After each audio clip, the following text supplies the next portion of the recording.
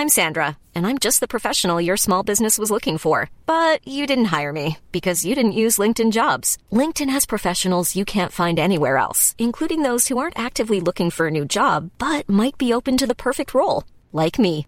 In a given month, over 70% of LinkedIn users don't visit other leading job sites. So if you're not looking on LinkedIn, you'll miss out on great candidates like Sandra. Start hiring professionals like a professional. Post your free job on linkedin.com/people today. Quality sleep is essential. That's why the Sleep Number Smart Bed is designed for your ever-evolving sleep needs. Need a bed that's firmer or softer on either side? Helps you sleep at a comfortable temperature? Sleep Number Smart Beds let you individualize your comfort, so you sleep better together. J.D. Power ranks Sleep Number number 1 in customer satisfaction with mattresses purchased in-store. And now, save 40% on the Sleep Number Limited Edition Smart Bed for a limited time. For J.D. Power 2023 award information, visit jdpower.com/awards. Only at Sleep Number stores or sleepnumber.com. State-funded banks are offering less competitive mortgage rates, so can you get a better deal at a building society? Buying privatised companies has proven a better bet than the FTSE since the 1980s, so what deals should you consider now? And enterprise investment schemes. As the tax year comes to a close, we look at the best places to put your money. All this to come in this week's FT Money Show. I'm Alice Ross, and I'll be giving you the lowdown on all of these money matters in downloadable form with my colleagues from FT Money, Steve Lodge. Hello. Tanya Poley. Hi. Ellen Kelleher. Hello. And our special studio guest, Justin Urquhart-Stewart, Director at Seven Investment Management. Hello. So let's start with the money news. This week, the Mortgage Works, Nationwide's specialist lending arm, launched a range of new mortgage deals following on the heels of other building societies who have been blazing a trail in the more unusual mortgage products. But state-owned banks such as Halifax and Northern Rock have consistently charged higher rates for their 2-year fixed mortgage rate deals than the rest of the market. So, Tanya, does this mean we should all be going to building societies for our mortgages? That's not actually necessarily the case. I think it very much depends on what type of mortgage deal you're after. Builder societies have been kind of leading the way in terms of different type of niche areas. So they're going for more kind of higher loan-to-value products. They're going for maybe more interesting deals such as the Mortgage Works, which we've mentioned, which is a sort of new range of guarantor mortgages. Well, the state-funded banks have been criticised recently, especially this week, for failing to actually offer competitive products. But there are a lot of banks such as HSBC, Santander, and Barclays, which are still offering quite competitive deals, but in the kind of very prime market. So you need to kind of be not after very high loan to value. You need to be a very sort of clean, plain vanilla case, not much debt, and that kind of case.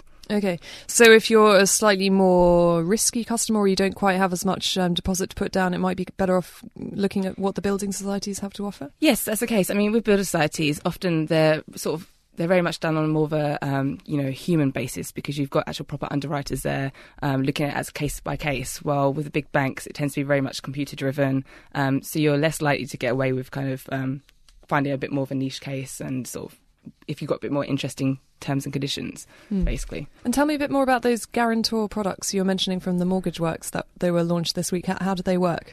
Yeah, well, basically, mortgage brokers have been very excited about it this week, because last week we did see the withdrawal of Halifax's range of guarantor products, which caused a bit of a kind of outcry in the market. Basically, the Mortgage Works have come in and offered sort of a new range. They've offered a new type of product, which is called a limited liability guarantor product, and as well as a kind of the fully normal guarantee product. The limited liability basically just means the guarantor, which is usually parents or relatives, will only have to actually guarantee the shortfall of the debt rather than the whole loan, as has typically been the case. So it's really just meaning that the guarantor doesn't have to take on as much risk as before. So what kind of people do you think that will appeal to? I think it will appeal to probably quite a large range of people, really, because it just means that you don't actually have to take on much risk. So for people maybe who have the parents already still have a large mortgage, it means they'll probably be more able to actually help out their kids as well, rather than where with a full guarantee, you tend to have to really not have much of a mortgage. You'd be able to say that you've got this kind of money there to be able to cover that loan. And why is it that we're seeing these kind of more interesting deals from building societies as opposed to banks? Well, builder societies, I think they're very much struggling to find where they can be competitive. especially in the mortgage market, you're seeing the banks really, like I said earlier, sort of aim at the prime vanilla cases, which building societies, due to their limited funding, they can't really sort of offer the same kind of competitive low rates that the banks are. So they're having to find these niche areas where maybe the big banks aren't that much interested in at the moment, like the high loan to value and kind of interesting, more unusual products. So that's where they're finding actually they can be a bit more competitive on. Thanks for that, Tanya. And for more on the best mortgage deals out there, look out for Tanya's article in this weekend's FT Money with the Weekend FT and online at ft.com/money. Still to come on the show, enterprise investment schemes. First, though, privatisations. Investors who bought into a range of popular privatisations in the 1980s and held onto the shares have substantially outperformed the UK stock market, according to research by Brewin Dolphin, the investment manager. A basket of holdings in 9 of the government's sell-offs of the Thatcher era is now up 567%, well ahead of the FTSE 100 index's rise of 364%. Steve, you've been looking at the statistics this week. The figures look quite compelling. They do indeed, Alice. And we're very fortunate here to have Justin Urquhart-Stewart from Seven Investment Management, who, of course, is one of the few people in the city who still remembers the 80s. That's incredibly sad, isn't it? It is. And I almost remember them, Justin, but I was selling shares to grannies at the time. But why have we got this outperformance? I mean, privatisations, we all know that they were meant to be sold off on the cheap at the time, but even this buy and hold performance seems to be quite extraordinary, and of course doesn't include the dividends. Well, you're spot on. Yeah. First of all, they were sold off cheap, and we said so at the time, because here you had what, remember, was being referred to as the family silver being sold off, and so we could see the prices, and they were actually marketed. Remember, we were trying to have at that stage, it was going to be shareholder democracy. Everyone was going to have shares. And so they were marketed so that, remember the Sid character, tells Sid to go and get his shares. British Gas, that was British Gas. But the great euphoria of it, and of course this tied up with the build-up to Big Bang as well, when everyone was actually focusing on fast cars, red braces and generally bad behaviour. And of course it actually was a bit of a nightmare at that stage, because you had people being asked to buy shares who had never bought them before at all, had no idea. There was greater knowledge of share as a singer than anything you could buy. And then actually applying for shares, people didn't know what to do, and so actually what they were expected to do is own a few hundred shares, and now you're a shareholder. From there you'll build your portfolio. No, you didn't. You sold them, probably. Well, exactly. I mean, there was the famous phenomenon. A lot of the terminology at the time is great, isn't it? There were stags, weren't there? Remind us what a stag was and how they did. Exactly. And a stag was merely someone who went in purely with the idea of actually applying for the shares and selling them almost immediately, and then just taking the profit. So rather than actually being a proper shareholder, part of the company, and voting for it in the future, no, just give me the money.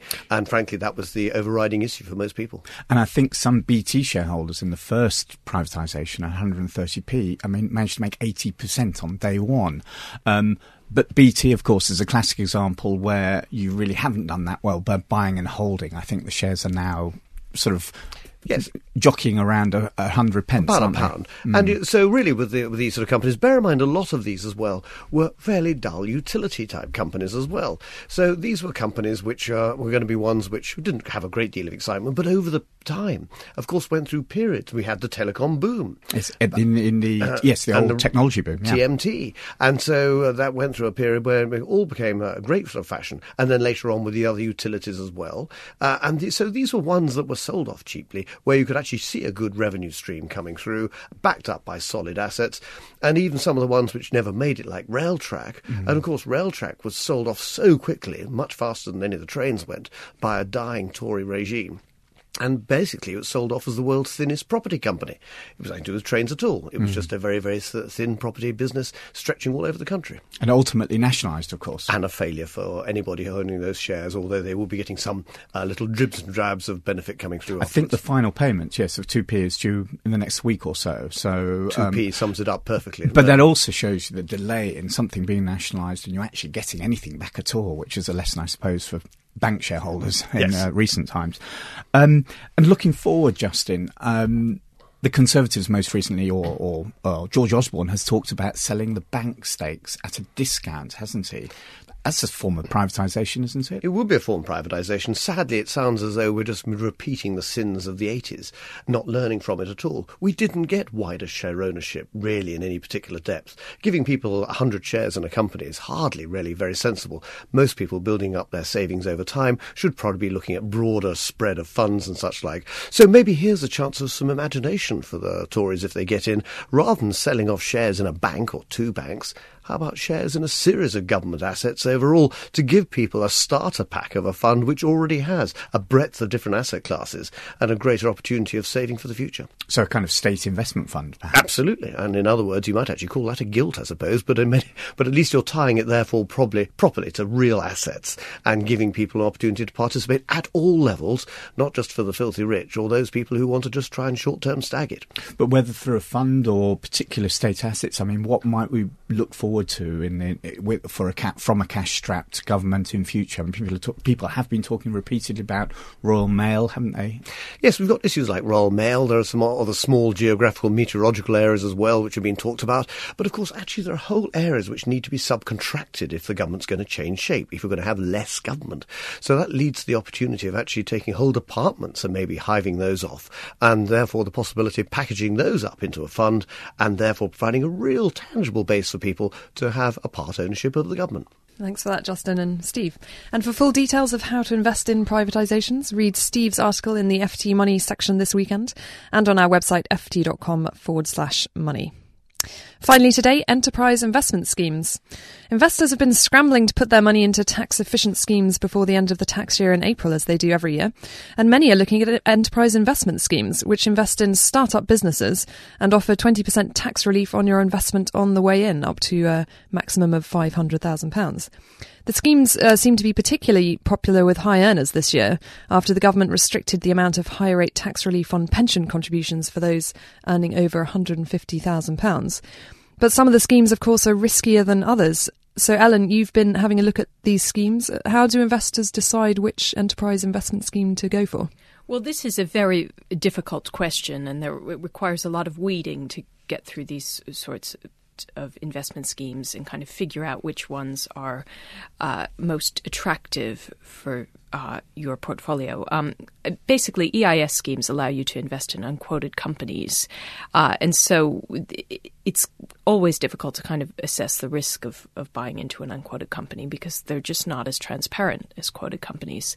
But I'm going to turn here to Justin Urquhart-Stewart, who knows a bit more about the best schemes to buy into.